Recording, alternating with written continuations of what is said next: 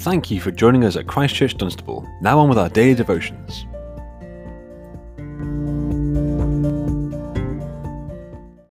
Well, good morning, everyone.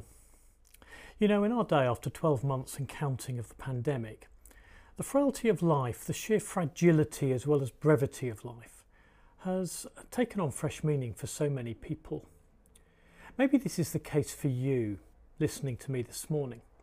If you've personally encountered grief during this pandemic, then my heart goes out to you, and I pray that you'll know the Lord's comfort at this time. I pray this psalm will be both an encouragement and a reminder to you that God is Lord of both life and death. Well, this is our third morning in Psalm 49. Today we're in verses 13 to 20 in our daily devotions. And what a psalm it is. A psalm which looks beyond life and death, as we'll see. But let's pray before we read these verses together. Our Heavenly Father, we do thank you so much that our Lord Jesus Christ is the way, the truth and the life. And we ask that this morning, as we come to this psalm once again, that you might fill us with joy at the hope you give us in Christ Jesus. And we pray that we might be challenged to continue to trust him and him alone for matters of life and death. In Jesus' name we pray. Amen. Well, let's read verses 13 to 20 of Psalm 49 together. This is the fate of those who trust in themselves and of their followers who approve their sayings. They are like sheep and are destined to die. Death will be their shepherd, but the upright will prevail over them in the morning. Their forms will decay in the grave, far from their princely mansions. But God will redeem me from the realm of the dead. He will surely take me to himself. Don't be overawed when others grow rich, when the splendour of their houses increases. For they will take nothing with them when they die. Their splendour will not descend with them. Though while they live they count themselves blessed, and people praise you when you prosper, they will join those who've gone before them, who will never again see the light of life. People who have wealth but lack understanding are like the beasts that perish. And this is God's word. The great truth that this psalm wants to share with us is that everyone dies, rich or poor.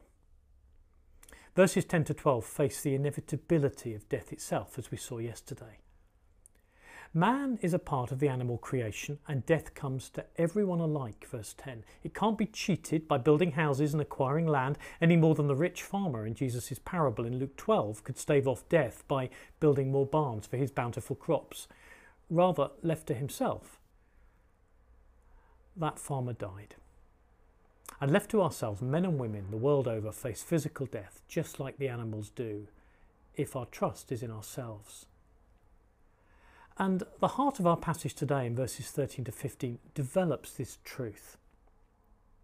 I want us to see, firstly, to die like the animals is to die trusting in ourselves. To die like the animals is to die trusting in ourselves. Look at verses 13 to 14 with me again. Those who die like the animals, verse 12, specifically like sheep in particular, verse 14, are those who, verse 13, die trusting in themselves. I was interested to read just yesterday of the work of the slaughtermen, and apparently most slaughtermen are indeed men rather than women. These are the professionals who collect the dead farm animals. The article I read introduced itself by saying, between accidents, disease and bad weather, farm animals are prey to so many disasters that dedicated professionals are called out to dispose of the casualties. It's a grim task. And the article I was reading explained why it was so grim at length. It was gripping, and in particular what caught my eye in the light of verse 14 of our passage was a somewhat humorous comment on a sheep's fixation with death from a farmer's angle. The general view of sheep, the article said, amongst slaughtermen, is that a sheep's main aim once in the world is to get out of it as fast as possible. The sheep fight, or they get scab or blue tongue or rinderpest, or they overheat, or they eat the wrong grass, or they find the one rusty nail in a clean field and eat it, or they get stressed by horses or dogs or a change in the weather, or they get infected cuts after shearing, or they abort their own lambs, or they've got too much of one mineral but not enough of another. As a farming friend puts it, if a sheep could, it would die twice. Well, that made me smile. But be that as it may, verse 14 makes clear that to die trusting in our own wisdom and our own life and death strategy is to die with all the meaninglessness of the death of a sheep. Verse 14, their forms will decay in the grave, far from their princely mansions. How tragic, therefore, and how daft to envy the life of the unbeliever. For no matter how many material things are acquired in this life, it's all useless after death and on into eternity. This is reinforced repeatedly in today's passage as it was in the earlier verses that we considered yesterday.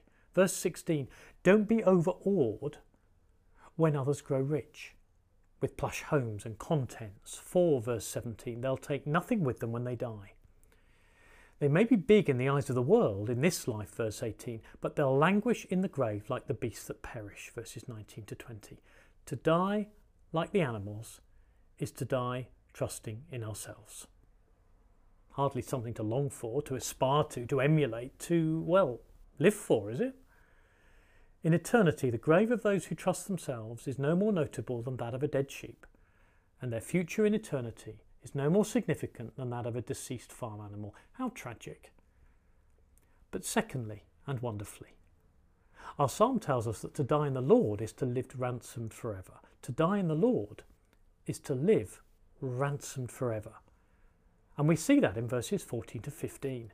There is a life beyond the grave. There is life where the grave is not the end. For whilst everyone dies, verse 12, 13 and the first half of verse 14, the good news is, verses 14 and 15, that there is life beyond the grave for the upright, for God's people, for those who die with understanding, verse 20. The upright will prevail in the morning, verse 14. The upright will prevail over the foolish unbeliever who died trusting in themselves. For, verse 15, the Lord will take his people to this eternal life beyond the grave, having paid the price for them so that he can do so.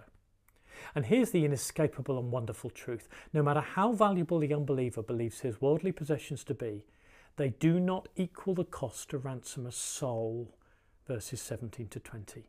Only God can do that. The soul itself is of inestimable worth. Therefore, to ransom it from eternal death required an infinite price, as verses 7 to 9 told us, as we saw yesterday. The costliness of the sacrifice required to save a single soul in spiritual terms is in sharp contrast to the foolish confidence of the unbeliever. And this alone explains our psalmist's fearlessness. Verse 15, but God will redeem me from the realm of the dead. He will surely take me to himself. This points us wonderfully to the New Testament, to Jesus Christ, the Good Shepherd, who rescued every one of his people, his sheep. How come? Because he was willing to die as none other than a perfect lamb, than the perfect lamb. To die as a sheep under the wrath of God, not for his own sins, but for the sins of all who will trust not themselves, but him as their only hope of salvation. To die, giving his life as the infinite ransom price. The price Jesus paid to ransom lost souls was given with love, to create friends who would serve God in warm-hearted gratitude for grace. As 1 Peter tells us in chapter 1, verse 18, for you know that it was not with perishable things, such as silver or gold, that you were redeemed from the empty way of life handed down to you from your ancestors, but with the precious blood of Christ, a lamb without blemish or defect. Friends, the prospect of death is terrifying for those who are trusting in themselves. It's terrifying for those who are not in relationship with the Almighty God through Jesus Christ, his Son. But in contrast, there's the wonderful hope of life and light for those who belong to him, whose trust is in him. As one pastor and writer I read put it so helpfully for a Christian who's trusting in the Lord Jesus, death is not the extinguishing of the light. It is putting out the lamp because the dawn has come. I love that. To those in a right relationship with God, death brings a reversal of the inequalities of our present life. That's why verse 14 of our psalm can say, the upright will prevail over the unbeliever in the morning. For the Christian, at the moment of death, the night is over, the morning has come. Therefore, if you're a Christian listening to me this morning, don't fear these days as others may fear them. The darkness has gone thanks to the Lord Jesus, his death and resurrection. And thanks to his death and resurrection, death is swallowed up in victory. So then, in the words of Isaiah 25, verses 6 to 10, at that moment of death, as we're ushered into the presence of the Lord, let the feasting begin. Let's pray together. Heavenly Father, we thank you so much that our Lord Jesus Christ has won the victory over sin and death. Grant us, we pray, an ever-growing trust in he who is the life, the eternal life. May our trust be in him who is the way and the truth and the life. And we ask that we would keep trusting you, not only today, but every day, until the time you call us to be with you, and then forevermore. And we ask these things in Jesus' precious name. Amen. Great to be with you this morning. You have a great day. Bye for now.